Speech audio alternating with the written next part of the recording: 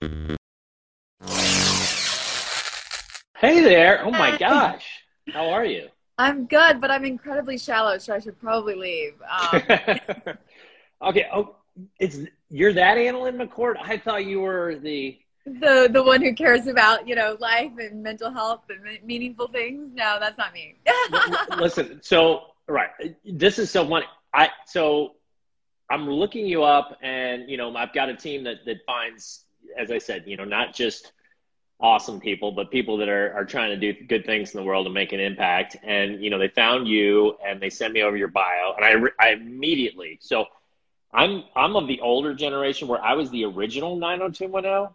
Like Okay. it was 90210 Mondays and Melrose Wednesdays. Okay, Yes. this is like before your time. I think I looked you up. You're about 10 years younger than me. So although maybe you were sneaking it and your parents didn't know, but it was a little inappropriate for probably your age. But I was like right in the thick of it, 17, Totally. 16, just ate every drop of it, right? And then when they did the remake, even though I feel like I'd aged out of that type of television, I was like, oh, I gotta see this. Got it. You got to do it. And I remember you came on the screen and I was like, that girl, she's got it. She's got whatever it is that they say you need to make it. I was like, she's got the goods. You took it over. And so kudos for your acting abilities. And obviously was that your first role or Um, your first major role? that was kind of the one that hit. The other one that was around the same time, I was on Nip Tuck for a full year season. Oh my God. Yes. I totally forgot you were on Nip Tuck. I watched every Nip episode of Okay, Nip Tuck. so I That's was why I remember you. Yeah. I was a lot nicer on 90210 than I was on Nip Tuck. Oh, you were a little temptress. That's Yeah. right. So you were with so there were the two doctors. You were with the one with the dark hair, right? Yeah, the one who had been married, Dylan Walsh, who played Dr. McNamara. Dr. Yeah. McNamara. Oh my God, you're bringing back all these. I know. It's like I could go on for an hour about you. Okay, so that was fascinating. Okay, and how did you like? Can you go through the process of just because I just think it's so fascinating. So you've been in Hollywood for a while. You're trying to get a break. Like, how did you get this role, and how did it kind of come to fruition? That kind of was your big break. Yes. So it was interesting because I dreamed of being an actress since I was 9 years old. I grew up in a trailer park, so it was never going to happen. And I was like, screw you guys. I love it. I love it. I was like, I'm making this happen. And I actually was homeschooled from kindergarten through 12th grade and graduated when I turned 15. And because I did like summer school and just wanted to like graduate so I could leave home and go study acting. So I went and studied acting in New York. I went to LA when I was 18 to try out pilot season, and which is just like when all the new shows are being shot to hopefully get picked up in May in New York. And it's just like a big free for all, a lot of stuff going on, and you hope that someone sees you and picks you. No one picked me for that, but I did get some small little roles during that first year. And towards the end of that year, I auditioned for Nip Tuck, and that show. If you guys have watched that show, it's rather scandalous. Oh my God. That was one of those shows that started, sorry to interrupt you, but I No, have to, you just took me through a time warp. And I know I must have known that at one point, but I didn't put the two and two together when I knew I was interviewing you. I was focusing on the 90210 part. yeah, But I totally remember you on that show. That was one of those shows that started off fairly tame. And every season, they just up the ante. And when I say up the ante, I mean, it's almost indescribable the levels that they took it to. Because, like, by the end of it, I remember this. I was like, you're just like, this is what insane. happened to my brain? Right. And it was kind of, but that kind of was like 90210, not as much 90210. Melrose, though, in particular, if you've ever watched anything Melrose, I remember that kind of happened season after season. All of a sudden, like, people are murdering each other and, like, just Totally. sleeping with everybody's. Uh, As you do. Sleep with yes. them, So, murder them, not necessarily in that order. not in that order, right? Unless you're necrophiliac, which, hey, more power to you. No, not more power to you. Stop doing that. Stop Uh, that. stop that. So, okay. So sorry, continue on. So, yep. So your journey yep. Yeah, so my agent sent an audition, and I was like, is this the direction we're going with the beginning of my career? And she's like, just go in for the audition. I'm like, the arrogant 9-year-old who didn't care what anybody had to say, continued to become an arrogant 18-year-old, perhaps a slightly more humble, but maybe a little bit still arrogant 34-year-old now.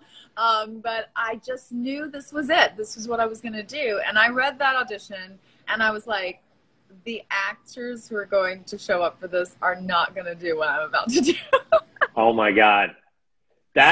You went for it, didn't you? I went all the way there. I literally, one of the scenes, Eden Lord is pleasuring herself. And I was like, I put on these boy shorts. So I had, I was fully covered or whatever. But when the moment came, I just went, and the poor reader. The reader was like, and he read the same line twice. And the casting director was Liz Dean. She was just blowing me kisses when I left. She was like, oh my God. I was like, I'm really good at extremes. I was good at horror films because I was like so intense. And this, anything that someone's not willing to do, I'm your girl. I'm going to go all the way. Can I just tell you, okay, so I always talk about the whole bold thing and how it's the bold that get ahead in life and that take the chances and kind of give fear the finger and are like, okay, this is gonna be a little scary, but I'm going to do it because I know that 99% of other people are not going to. Definitely not going to. That's how you get places in life. You doing that obviously stood out. I mean, you're gorgeous. I'm sure there were other gorgeous actresses.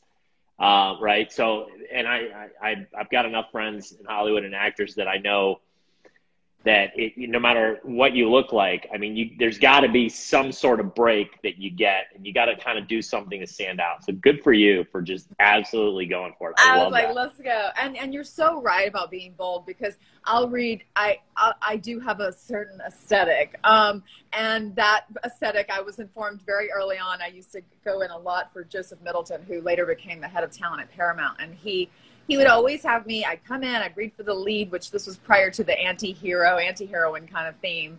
And it was the little goody two-shoes girl. And I would read the lead. He would give me sides. And he'd like, go in the lobby, read through these, and come back in. And I'm like, it was always the bitch role. And I'm like, Joseph, one day I was like, why do you always send me out? You clearly like me. You keep bringing me back. You obviously, I obviously don't suck. So why do you keep making me go and read for the mean girl? And he's like, because honey, you look like a bitch. And I was like, what? But this was the beginning of my career. And I realized so much of my job has nothing to do with talent and everything to do with how you look. And if how I look when I walk in the room determines the characters that people will believe me as, unless I really push, and I did push really hard later in my career once I got 90210 to do roles that were independent where I get to be crazy and weird. But I can read a script, an audition sides, whatever, and I immediately know there's no way they're gonna believe on a tape that they haven't met me in the room and whatever that I'm gonna be able to do this. So I totally go off of the character. I don't read anything about the character of what she's supposed to be. I totally do weird stuff because I'm like, I know you're not gonna hire me anyway, but what you will do is watch this and be like, why would she make these really interestingly bizarre choices? And oh my God. You'll remember me. You might not know why you remember me, but you will remember me. Well, kudos, because and that's, you're saying it very calmly and casually, I'm just going to do, but that's not an easy thing to do because it's, 99% of us have this huge fear of being judged or being like, what is that person, they don't want to be like, why is that person doing that? Right. And obviously acting, you gotta kind of put that aside. But I think even within the acting world, it's hard to kind of really go for it and just say, you know what? And when you look at the actors that have made it and you look at some of their early audition tapes and kind of, you're like, okay, I get it. You're like, okay, we're a little cuckoo. If we have something, we're just a little left to sit down. Oh my God, I'm cuckoo for Cocoa Puffs. I could have been huge. I missed my opportunity. You could have been, and you don't have a terrible face. I'm going to tell you, Will. You're a pretty handsome man. Well, that's very nice of you. You know what? It's never too late. It's never too late. It's never too late. Maybe I'll call up my old connections and be like, you know what? Melrose Place. That hasn't been respun. Let's go. Let's go. And I can't believe that hasn't been respun because that was So, all right. So, anyways, so getting back to okay, so I love it. Trailer park. I didn't know that about you, Yeah. by the way. I love that. Like the rags to riches. It always makes it juicier and more exciting. And the fact that you were like, "F this, I'm not going to be in trailer park my whole life," and you knew you had this talent, right? Which I'm always telling people, it's like when you like everybody's got different strengths, and I always call them quote unquote weaknesses because it's like just because somebody else is good at something doesn't mean it's your weakness. It just means maybe that's not what you focus on and go all in on. Yeah, And like an interest level. right, I had a psychiatrist who was trying to put me on ADHD medication, and I said, I don't have a focus issue. I have an interest issue. If I'm not interested, I'm not focused. I am tunnel vision when I am focused on something, and I go all the way, laser focused to the end. But if I'm not interested, it falls off, and I that's just the way I am. I use the one thing mentality from Gary Keller, like the counterbalance. I don't believe in balance. I believe in counterbalance. The reason that I got all the way out of the trailer park to New York to Hollywood, did Nip Tuck when I was like 19, and then did 90210, got 90210 when I was turning 20. There was nothing else. Like I have had to make amends with a partner who was a beautiful human, but I chose this over him, and I wasn't very tactful about it, so that was not very kind. I didn't plan on him, and he's a beautiful human and a friend to this day. But if I had had the maturity of being a 34-year-old woman, I would have been more honest from the beginning. But life happened, and I was 16, so I give myself a lot of room because I was. You can't go right. Well, you're going to make a ton of mistakes in life, and it's about how you handle them when they happen. And kudos to you for going back to that individual and apologizing. And a lot of people don't do that. They're just like, oh, I had to step on a few people to get here, and it is what it is. And a few might be a very kind thing to say for themselves. Right. I was pretty cutthroat in the beginning, and I see that part of my dualistic nature. We all have our shadow parts, and I honor my shadow. I dance with her, but at the same time, there's been some shit I've had to make amends for because of that bitch. No doubt. Well, I mean, we all, and I thank you for your honesty, because it's like, right, like nobody's perfect, and we all have things. And, there is an element of getting ahead in any business where you're like super successful. I think it's extremely, extremely rare that somebody just absolutely kills it in whatever field they're in without having some sacrifices along the way. Maybe other than the 16-year-old that did a viral TikTok and now he's making like $20 million. They're like, yeah. Right. They're like, oh, I was just skateboarding. And, but that's like, people think that that's like easy and realistic. No, it's not. Like in real life, you've got to make sacrifices. You got to make commitments, and you kind of got to go all in. And I talk about these 5 core areas of life: your mindset, your career and finances, your relationships, your emotional health and giving back, and your physical health. These are kind of like the main areas we need to make sure that we're finding balance in and continuing to build momentum and to be our happiest and best selves. And firing on all cylinders is something I talk about. Like, you want to be firing on all cylinders. You want to be like creating good habits in each of them and making sure you're pursuing each.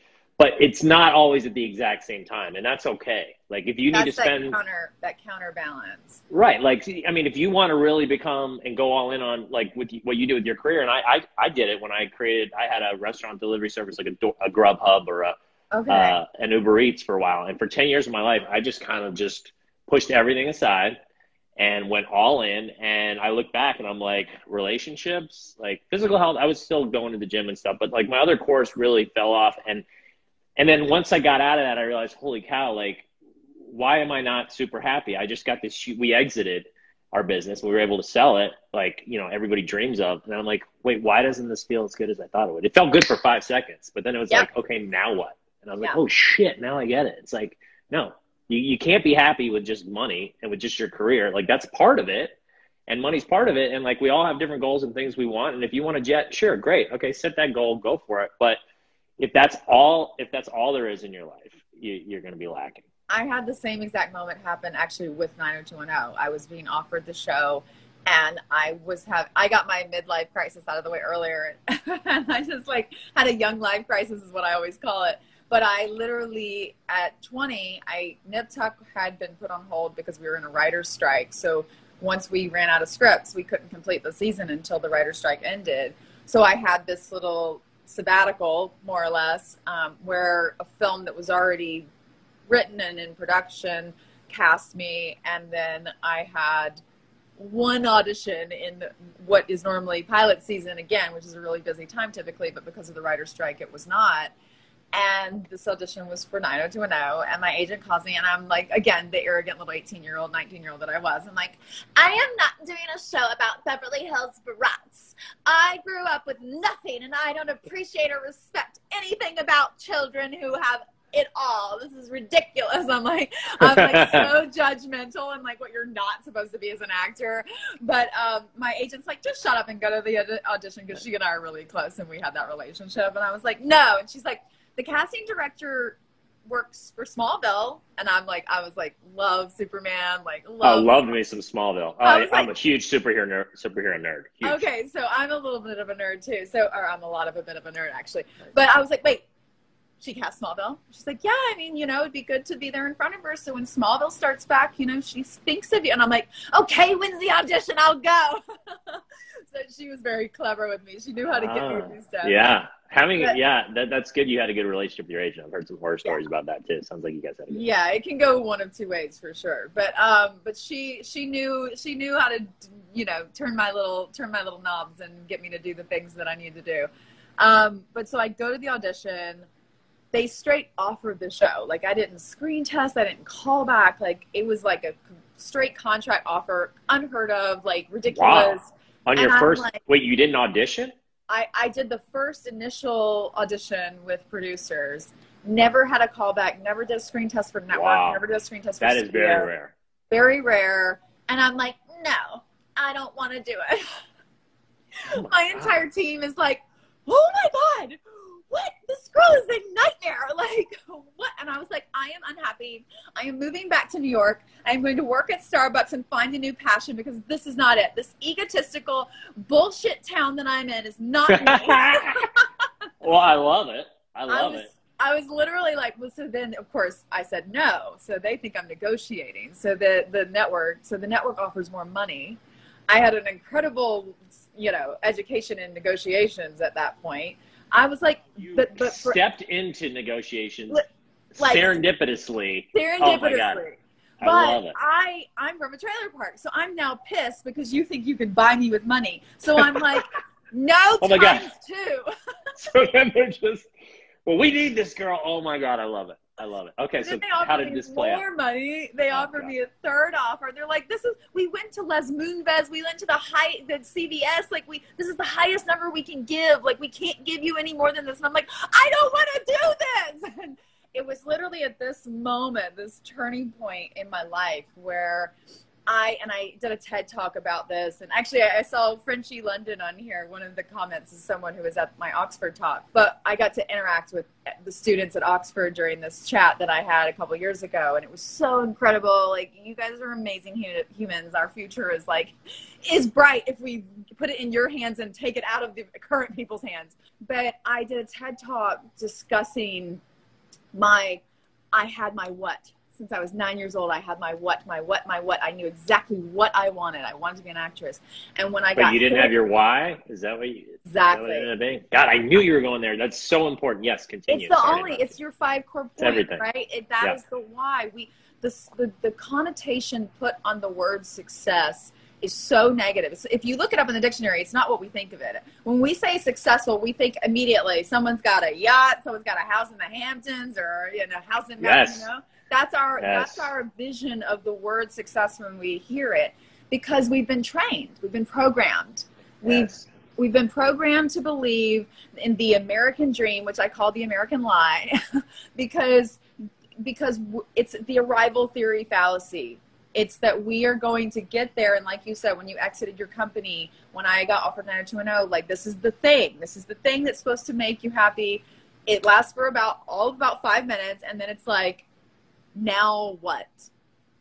And I hit this moment of now what in such a profound way at 20 of all ages, but I'm grateful. I'm so grateful that I did, because I got on the phone with my old acting partner. She's my best friend, like oldest friend to this day. I've known her half my life. And I called her and I was like, I can't stand this town. Like, I'm all dramatic.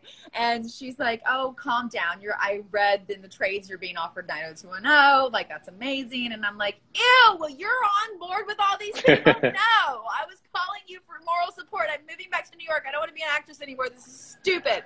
And she's like, you are not doing that. She was literally like, wow, you have such an opportunity. And so she has been, since she was a teenager, she's been involved in all these incredible human rights efforts and has been an amazing advocate fighting human trafficking.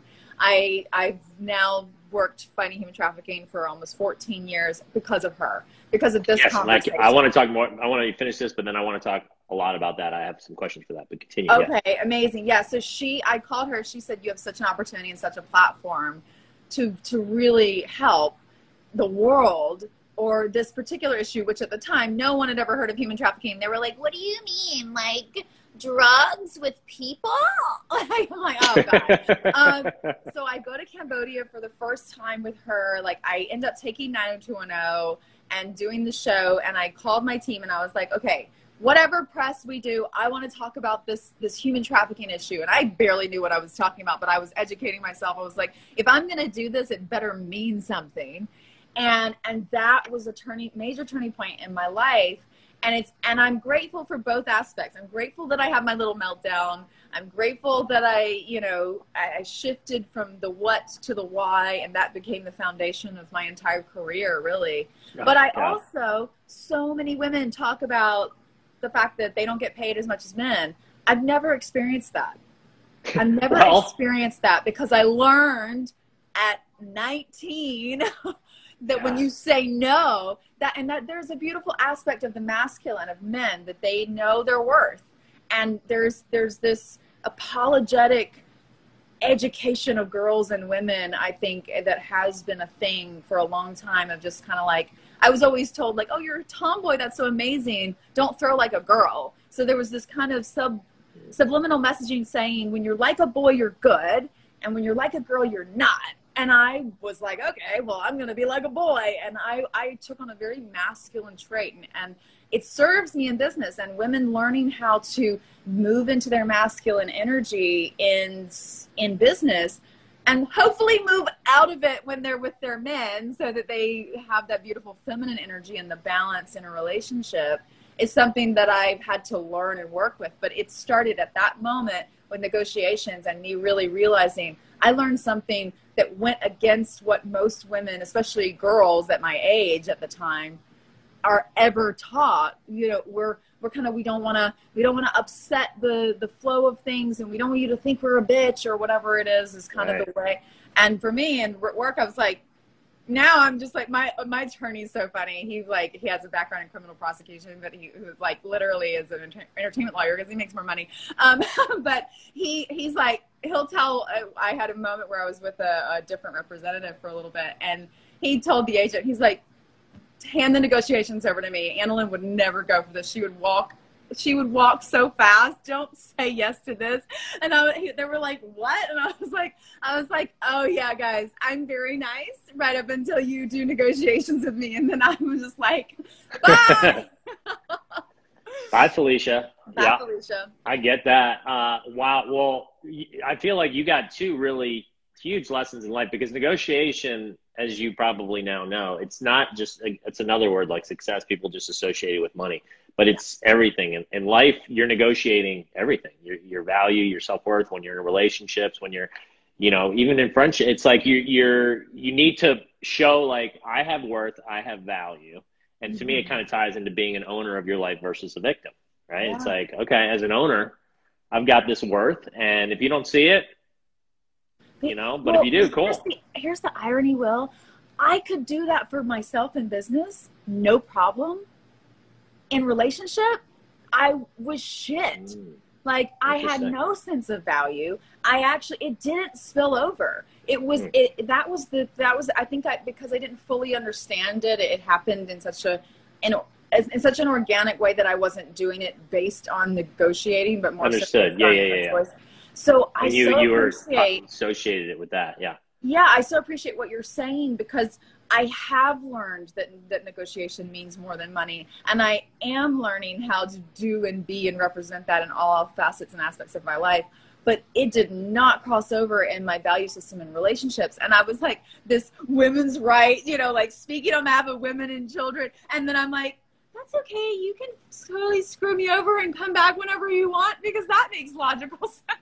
Well, so, okay. Well, and I'm glad to hear that you've, yeah, well, let me put on my little shrink hat here. No, so it is, and I'm glad you that was a great point you brought up, because right, it's not like just because you're a good negotiator and with finances or with your career means it's going to translate over. And there's just so many nuances to every person's life. And I know I read early about you that you had quite a traumatic instance when you were younger as well, right? We don't need to delve into that, but I'm sure that had something to do with the way you felt about yourself in the presence of men, right? And I'm sure that's major self-worth issues, major confusion around sexuality of like, I had to do this so that you love me or love doesn't happen kind of thing. It was talk about negotiations. It was very transactional, because I was a child, and I didn't understand that that's not what love is. So 100%.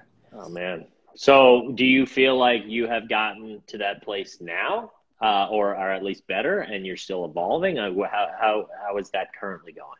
Yeah, it's definitely, life is a healing journey, I think. But I am grateful to say that I cherish and honor this temple over here now. Yes, honor that temple. I did not honor myself for a long time, and I hold a lot of space for that period of my life, because I didn't know. I was living in survival, and in survival we appear to the world sometimes to be able to make massive strides, again with that negatively connotated word success. Right. Oh, she's in a big series, a big TV show. She must be the happiest person on the planet. She must be so happy. And it's like, I was self-harming, I was cutting up my arms, I was suicidal, I was trying to end my life, I was all these things. I was suicidal as well. Yeah. Okay. Interesting. I didn't know that. Yep. Yeah. So you understand, you get it. And I speak about it very candidly, but when you're in those moments, they are the darkest points of existence, and there is no light at the end of the tunnel. There's only a cave. It's not even a tunnel, it's a cave. It's just a dead end that goes into complete darkness, it feels like. And for me, it was this, balancing this dark cave behind the red carpet with all the lights and like smiles. Yeah, that's so stressful, right? Like, I need to put on this image, otherwise my career's over, and people are going to be like, doesn't have any value. She's this. Oh man, that's got to be stressful. And then there's the imposter syndrome, and you feel like a fraud. I mean, it's just like layer upon layer. I was like, I had a PhD, piled higher and deeper level of just one thing on top of another, that was obviously leading me to, and I love like the Hermetic principles, the Kabbalion, the ancient Egyptian teachings that talk about like the law of rhythm and how everything swings from one way. The more pain someone experiences also opens up a space for more joy. And I'm grateful to be in a space now where I'm grateful to be alive. I don't want to not be alive anymore. I wake up every day and say thank you. I'm thankful for this body, and I cherish it and honor it. And if someone does not, then they don't get to have it. And I'm still kindly cutthroat with my negotiations in work and business, but I also want both parties to have a win. And that's something that's important to me. I started working with my mom and her husband work in real estate, and I've invested in investment properties over the last several years.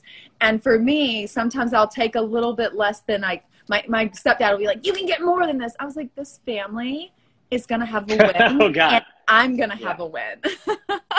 You know what? I love that. So I got to pause for a second, because there's so much you just said to digest. I mean, right. Every time you speak, I feel like we are kindred spirits. There's a lot similarity. So right. Real estate that's how I started out. I've always done real estate. Okay. Real estate investing is like, that's what's up. I mean, talk about passive income generator. Yes. Amazing. So it's good to hear that you got into that and you're using your money wisely. Obviously, a lot of people that get a lot of money, they have no idea what to do with it. It's not like we're taught this stuff in schools, which is, don't even get me started on my soapbox on that one. Like, okay, we're going to have a hang session after this because it sounds like there's a lot that we have synergistically. My mission in life, one of my biggest missions is to change the educational system, to start teaching some of the shit we were talking about right now. Oh my God. Okay. Yeah, we definitely. Okay. All right. We're collabing. I love it. We definitely will. So, and just the whole like bitter. So when you said, what was the ancient philosophy that said, you know, you got to experience extreme pain to make room for the pendulum swings, right? So I always use the term without the bitter, the sweet just ain't as sweet. It's from one of my favorite movies, Vanilla Sky, very underrated movie. Yes, very underrated. That's very underrated movie. Say what you want about Tom Cruise, that boy can act, and that movie was unbelievable. And my buddy and I remember, so I just gotten out of college, and we had it on DVD, and we just watched, I think, over and over and over again. And that without the bitter, the sweet just ain't as sweet. I can't even tell you how many times that has helped to bring me. I use it as a mind hack, like a little trick to take me out. Like when I'm in the doldrums, it's in our nature to dwell and to focus on the bad things and to just go into that victim state, like we were talking about earlier. But to like pull me out and have my owner be like, "Listen, motherfucker, let's go, like get out of there." I use that without the bitter, the sweet ain't sweet. And I think, God, you know, as much as this sucks, like if things were always puppy dogs and ice cream, life would not be nearly as fun. And the next big win that I have is going to be that much better. You wouldn't want to watch a movie where everyone's like, "Hey, buddy, hey, friend, hey." Like, okay, cool. Everybody likes each other. Where's the conflict? Yeah, you wouldn't have been cast in your first two big roles. I wouldn't be cast in any of my roles. Wait, so did you ever get the role in Smallville? Did that ever come to fruition? I did not get the role in Smallville, but I did get to I did get to meet Superman, and I was not mad about that. Mr. Clark Kent. Good-looking dude. What's his name? Tom Welling, yeah. Tom Welling. What happened to him? Is he still acting? I've seen him a long time. I actually don't know what happened to him. I mean, I know he's still making plenty of money off of Smallville. So oh my God. That will pay him for the rest of his life. Oh, he's getting residuals off that? Yeah. Mm-hmm. Yeah, good for him. But yeah, it was my life took a slightly different trajectory. I'm not mad about it, but it actually did, you know, this shift, the what to why, and finding these different core aspects of foundational infrastructure and scaffolding. I didn't have scaffolding. I didn't have emotional internal scaffolding. So what I was building was all going to collapse at some point. And the as I layer upon layer became more successful, God, I love it. The bricks of success were weighing heavily on a structure with no scaffolding. And at a certain point, that was the beginning of multiple collapses on the inside of me. And when did this kind of occur? What period? So the first one being the like, I don't want to be an actress anymore. I think that was the start of it. Then I felt like I had a solid foundation because now I knew why I was building what I was building. But because I had gone through severe childhood trauma, I did not have the, you know, my parents were 19 and 21, met 33 days later, got married, had a child 9 months later, had me 2 years after that, had another child 15 months after that. Like literally, hi, nice to meet you. 4 years later, 3 kids in their mid-20s. It's just like nightmare.com. They did not have any tools to be parents. They did not have tools to be humans. So you know, that's a whole, you know, experience all in of itself. But as a result, they didn't know what to do with us, and they were growing up with us. And I had a similar parent experience as well. Okay, so I'm basically your life and same. I mean, no, I'm serious. Like it's insane. My parents were hippies. They got divorced when I was 2. You know, and it was just, my dad left. He went on a trip around the world. My mom was an alcoholic. And so ironically though, my grandfather was a general in World War II, like a 3-star general. And that's the background my mom came from. So she came from this very kind of the opposite of you, and then went the opposite way. Like, and then she met my dad, and he's like this freewheeling hippie, and she's like, I want that. I'm tired of this like everybody's trying to put me in this, like, right, you know, and then my grandfather like boycotted the wedding. They didn't speak for years and years. My mom, he was an alcoholic, which is everybody was in the war back then, World War II. Yeah. And then she got that, and so yeah, I mean, childhood was an absolute bitch for me, and that's where totally that would be how I would describe it, an absolute bitch. It was a bitch. And then my suicidal moment was my freshman year of college. And I was just like, I just don't even want to, like, cause I was like, okay, fresh start, like away from the parents, I had other issues with friendship because I had no self-worth, no value for myself, similar to what you were talking about. And lo and behold, I didn't meet good friends and I was picked on and I was teased. And I just was like, oh my God. And then I was like, fresh start at college. And I just wanted to get into like some sort of group where I could be accepted right at that time. And like I'll never forget this moment. So I went out and did the fraternity thing where, you meet with different fraternities, and I was just, but I wasn't looking people in the eye. I wasn't having conversations. So looking back, it was no wonder this happened, but I'll never forget. They announced the bids and every single guy in my hall freshman year is like running down, screaming, like knocking on the door. And I didn't get one. I was the only one that didn't get a bid. I closed my door, locked it, turned off the lights, and like just hid in my bed because I was so ashamed, and like I didn't want people to be like, well, what fraternity did you get into? Yeah. And I was like, so, and then that's when, and this sounds, when I tell this story, I feel like a lot of people are like, oh, rich guy, fraternity. But you know what? In the context of things, it was about just for once in my life, wanting to feel part of a group and feeling accepted. And then that didn't happen. And I was like, why am I here? Like, I can't communicate. My brain is broken. Yeah. And it was your typical, I was the definition of a victim. And I just fed into that. No, but you maybe that's one part of it perhaps. But a victim is someone who lives out that story forever on and on into perpetuity. And I know some of them, and you're not one of them. So what I see, and maybe this is where the feminine has to come in a little, but the little Will, who has dad split at 2 years old, when he's 2 years old, to do probably what was a wonderful trip for dad, and really, really, really destabilizing for little Will. Then mom is not present because mom is not capable of being present in this world. Her alcohol is much more exciting, which was probably wonderful for mom and really terrifying for little Will.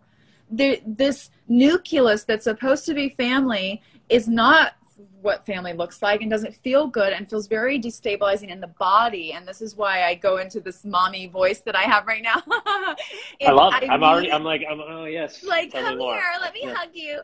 But it's because the body is the baby, right? Our mind, we can easily say, hey, you're being a victim, cut that out in the mind. But we didn't have a mind at 2. We were little babies, right? We were in the body. We're feeling things that didn't feel good. So if you feel things that don't feel good, it never gets reconciled. You go to school freshman year, you're a new baby who's like, I'm gonna trust again. I'm gonna trust that I get a family again. Yep. And the second you get there, you get told, nope. Once again, you opened up your heart for trust, and you don't get a family. That's not about being a rich. That's just real life. When we get ostracized in community, we die. We have to have community, that we're social creatures, right? In the hunter-gatherer community, if someone was sent out of the camp, they get killed by a beast. We die. I talk about that, right? It's in our DNA, hence why relationships is one of the 5 cores. 100% right. Like, we have to have that as human beings. Little Will is in there inside the big, strong Will man that you are now. And there's little Will that's in there, and he's so wonderful. And he's found a way through all of this. But that's been my journey, is finding little Anna and realizing for what I can handle. As this woman right here, I'm very soft, but I'm like an oak tree. We bend, we do not break. I'm very strong, right? That's what we say in the South. And don't mistake my kindness for weakness, honey. But that little Anna, I honor her too, because you became a man and I became a woman, but they are little ones. They are, and we wouldn't expect of a 2-year-old Will or a 6-year-old Anna, which is where I kind of remember a lot of my things. We would not expect them to get these themes and think of in these, they just want to love and trust and share that with someone else. And when they get shut down or used and discarded, the what that becomes, the animal that becomes in life can be very, I know I went on to cause a lot of damage and a lot of harm in relationships and to people that I saw bad in all of good, and I could sometimes see a little bit of good in a lot of bad. But for the most part, I thought the world was a cruel, evil place that was out to get me, and I was going to get it first. And oh my God, that's exactly the way that I looked at it. That's exactly right. Why wouldn't you? And that it had been pretty cruel up until that point. Exactly right. And then for a lot of kids that go through, you know, we've all got our stories. Some have, you know, happy childhoods, but right, you get to that point where it's like and that's where that victim comes in that I was talking about, where at the time I was 100% a victim, because it was like, poor me, my brain's broken, the world's out to get me. And, you know, maybe, you know, and at the time it was like, my way out of it was like, maybe I'll hit the lottery. Maybe I'll become really famous one day and they'll all be, you know, and it wasn't until like, that was mine. I was like, you'll see me now. If I become famous, you'll see me now. Never saw me. Well, I'm sure they did see you. You know, revenge is one of the best motivators, and that's a whole nother talk about. That is a whole we can talk about. It is such a good motivator, and to me, like anything you can use to try to get from point A to point B, as long as point B is in line with, like we were talking about earlier, your cores and your valleys, and it's not just. It sounds like we both went through a similar journey, and I did that stuck with me for a while, and I was like, when I graduated college, and so I discovered personal development. I read this book called How to Win Friends and Influence People by Dale Carnegie my freshman year. Holy shnikes. Thank fucking God. I still look back and I'm like, if I hadn't serendipitously been introduced, this professor that I like idolized, he was like young, he was cool, like all the other professors were old and boring, and this guy was like, you know, I was like, I want to be that fucking guy when I grow up. And he mentioned this book. He's like, yeah, when I was younger, I read this book and it really changed my life. Anywho, back to, you know, socioeconomics. And I like didn't hear a word he said for the rest of it. I ran to the library after, and they fucking had it, and I read it, and I devoured it, and I was like, this is it. Like, why didn't I know this type of stuff existed? Like, I'm gonna reinvent myself. And for years it was like career and finances took, like I mentioned to you, a front seat, and it was like, I'm just become so fucking rich. Yes. And they're just going to be so sorry, right? Yeah.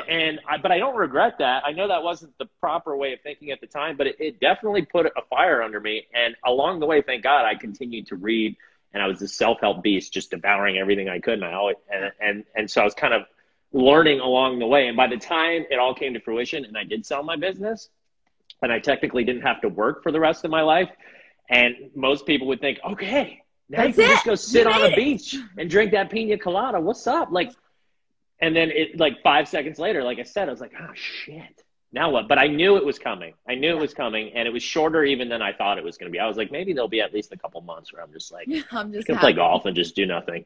But it was very quickly. I was like, okay, what's the next? Because we are people of we have to be moving, we have to be growing. If we're not growing, we're dying. And if we don't have a goal, and if we're not moving towards something, so you reach a goal. And if it's just financial and there's nothing else tied to it, then it's like, well, okay, what are we doing? Right. Yeah. The author of The Subtle Art of Not Giving a Fuck, which is another worthy read. He says that he's like, we solve problems. It's what we do. If we don't have problems, then we create problems. And that is very dangerous. So why not look at life for the amazing conflicts that you can help to solve? One of them is one of your core values of giving back, right? That is something that is a problem that you can never solve. I mean, there's right. So I'm much trying to find it. Sorry. So this, what you just said, okay. I keep this in my desk. I look about it all the time. What you just said is exactly this. It's called, it's in reverse, but at the top it says, we strive for more because we feel dissatisfied. We feel dissatisfied because we strive for more. And it's this infinite loop, right? And this freaking thing, like right when the app came out, the iPhone came out, I'm like going through, there's only like 20 apps, you know, it was like brand new. And one of them said the meaning of life. And I clicked on it, and it was this. And there was nothing else. There was no description. It was just this picture. And I remember looking at it and being like, we strive for more because we feel dissatisfied. We feel dissatisfied. And I remember getting like really depressed for a second, because I was like, so basically as human beings, we constantly need to be we constantly want stuff. And then when we get it, we're not satisfied. And then we need to want more stuff. And I'm like, I was like, that sounds awful. I was like, what am I, just a rat in a maze? But then when you look, but then I figured out, like, okay, if you can use that for instead of against you, like if you can just say, all that means is you need to always be growing. And like, when you've got to have goals, and when you reach a goal, you set a new goal. And it's the journey to the goal that makes you happy, not the actual getting there. We do this thing where we attach to the outcome, and we attach. When we get there and it's not the way we envisioned it was going to make us feel or make things happen or whatever, that attachment to that outcome has us locked in this place that we can't get out of. Whereas if you just connect with the potentiality of an outcome without ever needing, I always say, for my highest good, or for my highest good, if this is supposed to happen, for my highest good. Otherwise, give me something else, or I would like this and more, this, this or more, this or different, this or better, whatever, because we, in our lovely linear minds, we have this ability to look straight in front of us, or straight to the side of us, or in the rearview mirror, straight back. But we don't see how fluid life is. There's the golden sequence, the Fibonacci sequence, right? Everything is spiraling. It's not a straight line. It's a spiral. I like that. And if we can get our minds to bend, if we bend our minds a little bit, it's like Inception, the movie Inception with DiCaprio, right? Right. See things differently that we didn't see them before. Whenever I have a goal now, I used to have a very fixed straight line towards a goal. Now I imagine it as a street in the desert. And then in the desert, it's flat, so you can just see forever, right? But when you get very, very close to the end of the street, that's the moment you can see if the road turns. And sometimes you're meant to head all the way towards something, exit that, and turn the corner, right? Good for you. So many people don't get that, and they just become laser focused, like you're saying, on the wrong thing. And they think, well, that was my goal, so I need to get it. But there's gonna be obstacles along the way. Pivoting is such a big part of it, and just staying true to, like, okay, what it is I really want, like you were saying at the very beginning of this conversation, like, what is my passion? Like, what is it I truly, that just lights my fire? And if, as you're going towards the goal, you realize that goal is not going to get you there, hop off to the next road. Like you just said, I love that. Absolutely. Someone asked on here, how do you get out of a victim mentality? And I'm sure Will could actually give you a lecture on this. I know from my own personal experience, removing myself from a victim mentality, I use a lovely little algorithm written by an author named Byron Katie. I don't know if you've ever heard of her. She wrote Loving What Is, and in several other books. But she basically says, judge your neighbor, write it down, ask 4 questions, and turn it around. And she gives you this little questions algorithm in it. And she asks you whatever you're saying about yourself that makes you feel the victim conversation. So she would ask you, is it true? And then you're typically going to be like, yeah, of course. And she says, can you absolutely be certain that what you're thinking or saying about yourself or someone else is true? It's very hard to be absolutely certain of things, right? I'm absolutely certain that the sun is hot. That's for sure. The sun is definitely hot. It's hot. If I get anywhere close, much closer than we are right now, I could definitely burn up. That thing is hot. Otherwise, I'm not too certain on a lot of things. And that's a good point. When you ask why, or you ask into something, is this really true? And where did this come from? Is this really true? And where did it come from? I'm a burden to everyone around me. That was one of my suicidal thoughts. It was like, if I was gone, I wouldn't be a problem anymore. That was one of them. And the other one was, if I'm gone, they'll finally notice I was actually here. That was another one of them. I remember that one. I had that. I didn't have the first one. I had the second one. That was a good one. Sure. That one really gets you. Really good. I'm like, but I won't know because I'll be gone. And right, you are exactly. Into account. Right. Yeah, that's a great point. There's that. I have a morbid sense of humor. Forgive me, but oh my God, I love your sense of humor. It's right up my alley. I did too. I have to laugh. We have to laugh about it. We have to find the light because that's what I'm doing. Too heavy. And that's I could not have asked for a more perfect interview. Not all my interviews go this way, but like my whole thing is I'm trying to gamify personal development, wellness, whatever I don't even like the word personal development. I feel like it's got a negative stigma. People think of like Tony Robbins type people, and nothing against that type of person. But to me, it's like, we need to get to that younger generation, just like we were talking about earlier, like to the kids, to the, like coming through college, like the fact that I was suicidal, and it goes to, and it's not just school, but like your parents, it's a freaking crapshoot. Right. It is a crapshoot. And then it's like, you get what you get. And if they don't have the good values and the things to kind of get you, like, what was the word you used earlier? Your structure, your scaffolding. Scaffolding, yeah. If they don't give you that scaffolding and you're not getting it from school, and then all of a sudden, you know, media, TV, and the mean kids, you ain't getting it, you know, and then all of a sudden, it's no wonder that teen suicide is at an all-time high. It is going up every single year, especially for females. And, you know, you look at social media, you look at our political world. I mean, oh my God, like, talk about bipolar fucking planet. It's like right. Right. Everything's divisive. Right. And regardless of what side you're on, you're only, like you were just saying a second ago, it's like you're only seeing and agreeing with the things, and you're seeing linear that you think, and it's total. It's like the sun being hot. It's like, well, of course, when I read this, it's true. And of course, Democrats are assholes. And of course, Trump, you know, and it's like, right. And then that's when it gets dangerous, because then you're all in on that mentality. Your phone knows that that's the type of stuff you click on. And so then it starts showing you more of it. Did you see The Social Dilemma, by the way, on Netflix? How fucking great was that? Right. And I mean, just to summarize that, it's like your phone is showing you the things that so these companies have a fiduciary responsibility to make as much money as possible. Yep. Your happiness and wellness ain't in the equation. Mm-hmm. And if you click on a gun ad, like they had that good example where that kid, and he broke up with his girlfriend, he's like scrolling through and he sees a gun ad, I'll just click on this. And then it's like, all of a sudden he's in this like hate group, and it's like, it just compounds on itself. Yeah. That's very realistic. And this is exactly what happens, because then your phone starts showing you more of that stuff. And it's because these advertisers are paying for them to show you. Yeah. And that's a whole other conversation too, but that's all contributing, the school, your parents, peers, to this broken society where people feel less than, and this victim mentality. And it's refreshing to speak to people that see it like you, but also have a good sense of humor about it. Yes, you've got to have a sense of humor. My little sister and I, we just like, we both, you know, been through a lot. And so we have to find the lightness of it all. But she's in a school district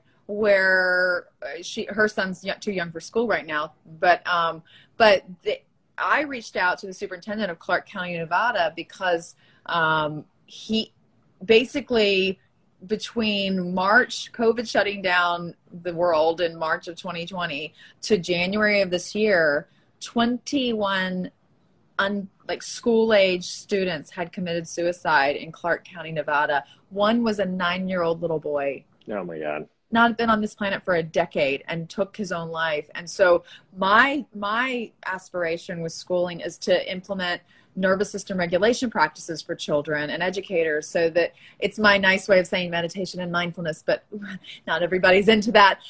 Right. Again, right. There's negative connotations with that stuff. So however you need to package it to get in front of people. Yes, I'm all for that. You can't tell me that you don't want your child's nervous system regulated, or we should have a different conversation about what kind of terrible person you are. But like first of all, not to mention the school setup of like a factory, and we could have that talk when we have coffee sometime. But the fact that we put children in a setting where we want them to learn, and then we give them so much anxiety and duress and expect them to retain what they're supposed to learn, the brain is now expressing cortisol, adrenaline, stress hormones that are secreting through the blood system, the bloodstream. The nervous system is being completely dysregulated. And it's like, also retain information and get good grades. Right. Right. What? Right. And if you don't test well or score well, even though every kid's brain is built differently, some kids are naturally going to do well on tests, and some kids are naturally going to be good actors or be creative or good artists. Like, but those people are persecuted as you're bad. Yeah. Your brain is broken. You're not smart. And it's like, holy God, talk about screwing people's heads up. Talk about screwing people up. So you said you don't like personal development. It's because you're right. We shouldn't be personally developing. We should be undeveloping. We should be unbecoming. Yes. We should be taking the layers off that have been put onto us. Oh my God. Fixing a broken system, I always say. Yeah, exactly right. It's starting from scratch, reinventing, rebuilding. Totally, Yes. totally. 2-year-old Will knew what was up. Little, yes, and I loved him. He's so good. I love him too. Oh my God, that Will little and 6-year-old stinker. Anna know what's up. And I asked 6-year-old Anna, I'm like, please be my guide. Please show me when I'm off course, because you can feel it where I'm thinking too much. 6-year-old Anna's in my heart, right? And in our heart is where all of our wisdom resides, in my feeling and belief and sense of the world and the universe and all this. God, you are a wise lady for 30. I mean, I got 10 years on you, but it's honestly the 6-year-old. It's not me. The 6-year-old. Sorry, you're 6-year-old. She's very wise. I, however, can be very petulant and bratty. But like that part of me is the one who knows. It's the one who sees, the one who feels, and doesn't try with her sense of omnipotence and absolute lacking omniscience. Like I'm over here trying to think through something that needs to be experienced. And that isn't, and children lead the way on that. They experience life. They live life through experiences. We live life up here and then kind of go out in the world and it gets all stilted and awkward and we don't know how to interact correctly. And we think you're wrong because you're doing exactly what I'm doing, but it's not benefiting me. So I don't like you for it. What? Children just want to play. God, you're right. And to me, like, so where we haven't mentioned that I think is important is universal principles, in terms of like, as you're going through life and you're trying to figure things out, and especially nowadays, as we just said, like, 9-year-olds committing suicide, they have access to phones. There's so much stuff coming at them and telling them, and they're putting themselves in a box even more than it used to be in the past, and thinking that, okay, I need to be this, I need to do that. And it's like, it's so hard to sort of figure out that direction. Shoot, I had such a good point. It's gone. Come back. Come back, little Will. Anyways, but I'll come back to that. But yeah, I mean, the gist of what we're talking about, it's just so important, and it's so true to like get that stuff early on, kind of. And like we're saying, like whether it's schooling, parenting, however you want to package it. And that's what I've made my mission in life to be. Like when I sold my business, I was like, all right, how do I bring, self-help to the cool kids table? Like, how do I make it fun? And so I'm doing things like gamify it. I have an app that's going to like make it addicting and fun. So when you level up on screen, you level up on life. You've obviously figured out a great path to do it, but you're rare. I mean, most people, they do go through life. They have all these questions. They never get the answer. They're just grabbing that low hanging fruit all around them versus kind of taking their life into their own hands. And so universal principles, full circle here. There's certain wisdoms and truths that have been around since the beginning of time. They're going to be around until we destroy ourselves. Mm-hmm. And these are the things we need to understand and to get and base our actions and our decisions around them, right? Everybody's different. You're going to experience these principles differently in your life, but it's like, just for instance, like do unto others is just simple universal principle that everyone knows, the golden rule. Yeah. It's like, okay, like, duh, but how many people do you know lie, cheat, and steal and try to screw people over for a living? But and they're not really happy, even if they get what they want, they screw someone over and they get money, they're not living happy lives. And it's like just instilling these things from the early on and being like, this will make you happy if you live your life around these types of things, to me is everything. Absolutely. I mean, it's for me, necessity is the mother of invention. So I was in very dark places where I didn't have a choice but to find a way out. And when you're on the bottom, the only place you can look is up. So at a certain point, I was climbing my way out. I was having to move upward. I couldn't, it was like, I can't go any further down than this. And in that process, one of the things that I discovered and deeply hold to is that all of this wisdom is within us. We're just taught to, again, we're taught to become something that covers it up. In the unbecoming process, in the removing of the layers, in the peeling off of the programming and the teachings and the all and the lessons of society and culture and all it does not do for you. When you come back to that very simple self that is the child, the self that feels and experiences life, you will read a book like have friends and influencing people. Somebody just asked that, how to win friends and influence people, Dale Carnegie. Yes. Yeah, I saw that on there. I was trying to remember Carnegie Hall. But this is where I got I was literally living just above that in New York when I read that book. Oh, you've read it too? God, yeah. My sister's obsessed with it. Right, and just for those watching, the guy that asked that question, written in like the 40s, and the exact epitome of what we were just talking about, like with universal principles. Like the gist of the book is, it ain't all about you. Make it about the other person. Make them feel special, and you will never worry about finances, relationships. Like actually genuinely care and put focus and make other people feel special and want to help them. And it's like, holy shit. And then he does a masterful job. But that's like one of these things. It's like, okay, here we are 80 years later, and you could read that book today. And in fact, I think they did update their references. They probably need to do it again. And you would think somebody just wrote it yesterday. And that's the type of so stuff. Timeless. Yeah, it applies. But it's also one of the things in there in that book and in books like it that are timeless like that. And you mentioned ancient wisdoms. It's one of the Buddhist teachers that I like calls it the unthought known. It's when you read something and you get chills, or you're like, yes, or you're like, I feel like I know this, but I've never read it before. You've never actually consciously thought of it, but there's a sense of knowing inside you that this resonates. And that's never heard that. I like that. Books.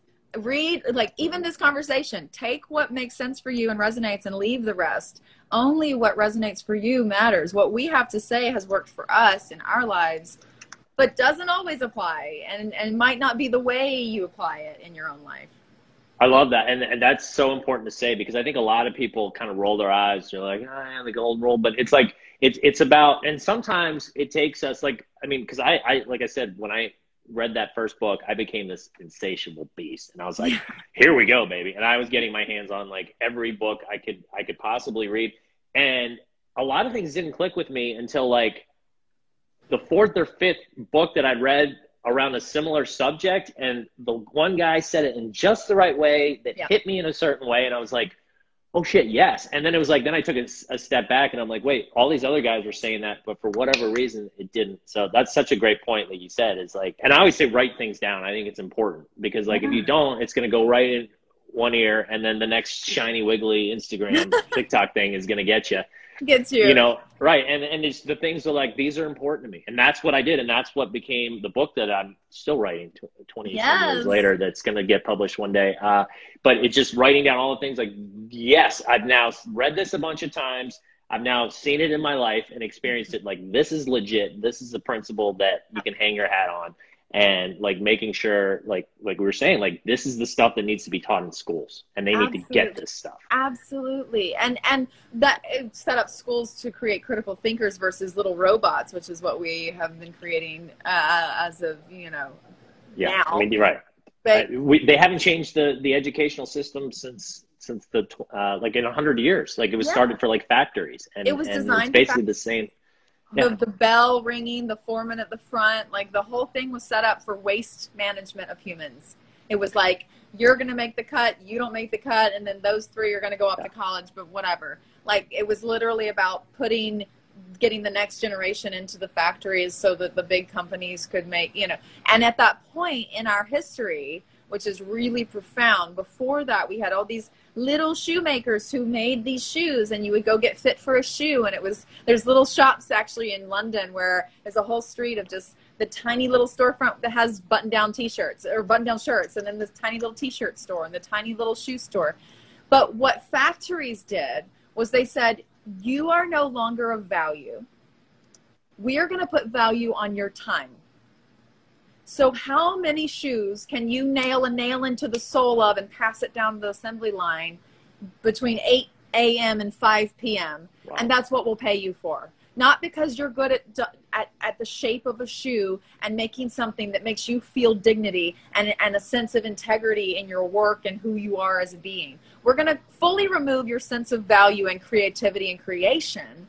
And we're going to put you in a line, and we're going to go down the line, and let's build schools to figure out who are the best ones to put in the assembly line, because they won't ask questions and they won't they won't stir up the apple basket and all of that. And it was always about condensing. It was never about expansion. If you're talking about critical thinking skills, that's a problem in a factory. We don't want you to have critical thinking. Oh my God. Anna Lynn, you're taking the analogy I always use and you're just taking it to the next level. Totally. Yes. I love that. I've actually never heard that, but that's 1000% true.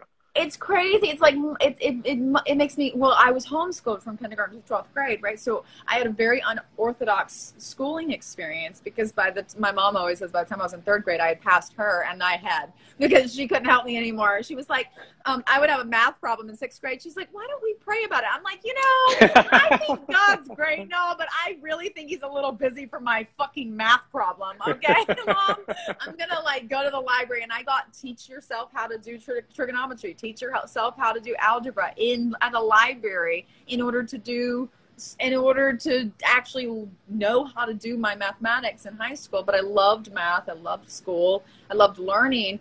But I got to do it in a way that was fit around me. And I didn't know that I was supposed to be in this peer group and fit into this clique and be, all of those elements that put a child who's experiencing the world into like uncomfortable situations and doesn't give them any tools to handle them, just says, also learn all of this. And I have a photographic memory.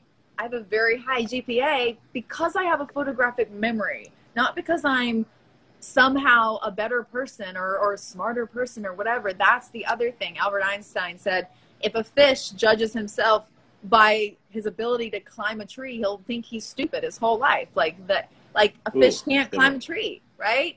Yeah. That's what we do to children. We put them in school, all in this big free-for-all, and we look at the world at large today, and we wonder why an algorithm on a phone makes them believe what we think are ridiculous lies. And it's no, we programmed them for this. We put them through 12 years of don't critical think for yourself and don't ask questions. And I don't understand why you can't think for yourself. It's so weird. You just then we come down on, I'm like, don't you? I mean, can't you use your brain? It's like, well, I've been programmed not to. What do you mean? Yeah. I'm using it for exactly what it was trained to do. Nothing. Oh, man. I just had the unthought. Is it the unthought known? Was that the phrase? I just had that with what you just said. Like, just boom. Like, yes, 1000%. Thank you. You just, honestly, I don't always learn things on these. That was really, really good. I'm so honored to be here with you. Yeah. This is just this is so fun. I feel like we could talk for a zillion hours. So before we go, though, I definitely want to, and we're going to talk offline for sure. Yeah. There's too many things we could talk for a million hours. And when you know, you know. Okay. Yes. Let's talk about human trafficking. So Mitzi Perdue, are you familiar? Okay. Do you know who that is, Mitzi Perdue, when I say that name? Yeah. You probably think chicken, Purdue. Yeah. In fact, it is chicken. Okay. So she is, I interviewed her about a year ago, was connected through the author that wrote Chicken Soup for the Soul. Mm. And I interviewed him and he connected me to her. And she's an unbelievable woman. She's probably in her late 70s, early 80s, sharp as a tack. And she is really into human trafficking. So she's the widow of Frank Perdue, the chicken magnate, and she's also the daughter of the founder of Sheraton Hotels. So she's seen a lot in her life, and she's seen, so from a success and growing a business and how to do things. So she's a fascinating woman, but human trafficking is like her. And I'm literally I have this group that I talk with once a week. And she's part of it. We just do a live Zoom. It's required you have to have a glass of wine or a beer or a drink in front of you. I'd love to have you on one. And it's just a small group of us, and we just chat about this type of stuff. And, I've been helping her with this human trafficking. That's her whole thing, and her main thing, I should say. She's involved in several organizations. And I just helped her put this PowerPoint presentation together to start pitching. She wants to make a video. She's taking my whole gamification thing, and she wants to use that to kind of make a dent in human trafficking, because it kind of goes to like what we were saying earlier in terms of like it's got a bad connotation, or people hear and they go, or what is that? Or like what you said earlier, that was hilarious. Like the trafficking of humans or drug, like whatever. Drugs and people, like Drugs what? are people, right? So to clarify, human trafficking. I'll let you talk more about it. But Yeah. so she's doing this, and she's talking to a couple. Like she's got all the connects. She'd be humble, but she's like a billionaire. So she's like knows everybody and all the big people. And I'm going out to see her in a couple weeks in New York, actually. And Oh, cool. she has met these video game programmers, and she's like, I want to create a video game on human trafficking so that people can see it, where it's like they're having fun and they're enjoying themselves, but they're seeing just how bad it really is, and they're not glorifying it like a lot of these games do. And then there's like little like subtle things to kind of be like, hey, you can go here, and if you want to get more involved, or you can do versus like, because how hard is it to get people involved in what you're doing, right? To get people like interested. It's like you're talking to the wall sometimes, right? Yeah. You're talking to the wall, but it's also people care about what's relevant to them.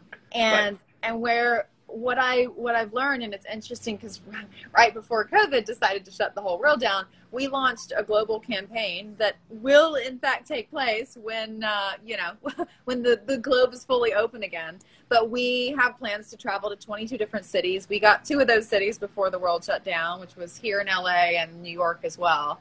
And the idea of the campaign is it was the amalgamation of my own personal experience of 3 years ago having childhood sexual abuse trauma memories return after 30 years of never knowing that this was my story, fighting sexualized violence against women and children for a decade, literally hearing my own story over and over again. My brain never put 2 and 2 together. I never remembered. And it was because I wasn't safe. Sorry, I'm like people are on a group text like, go away. I can't see well. Yeah. I had overextended myself in my work and the things that I was doing in my life and commitments to such a point that my brain was like, you're not safe. You're not safe enough to remember these things. This is going to shut you down. You're going to be taken out of, and I was out of society for, a good year there, at least half a year. It's really like 5 days a week in treatment and SE, like somatic experience, body work, trying to release this out of my cells. It was trapped in my body. I was having seizure convulsions, they were replaying the memories the way like a war veteran would grab a gun that's not there and think he's on the battlefield. My body would relive the things that were done to me and like play it out involuntarily at any given moment. So I called the founder of my organization, who's a survivor of human trafficking. She was sold when she was 12 for 10 years, escaped, got out, got educated, and has rescued over 7,000 girls since the mid-90s. She's an incredible human being.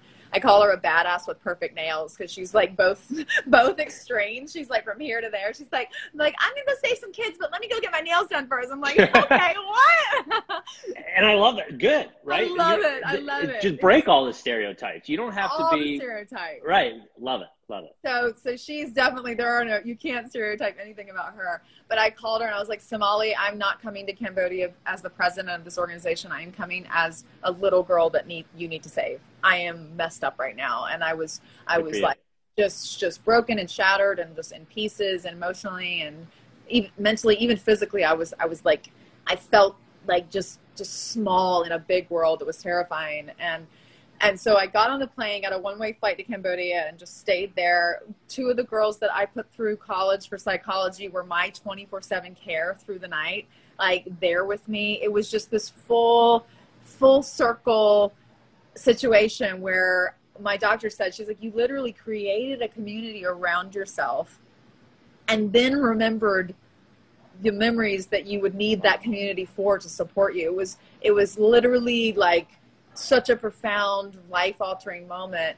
But I got to be there. I got to go through this stuff with 75 little girls and Somali and all of the staff who have all in different ways been through some kind of trauma. And I was just one of the kids. It was like, wow. It wasn't strange. It wasn't weird. I got that peer-to-peer support.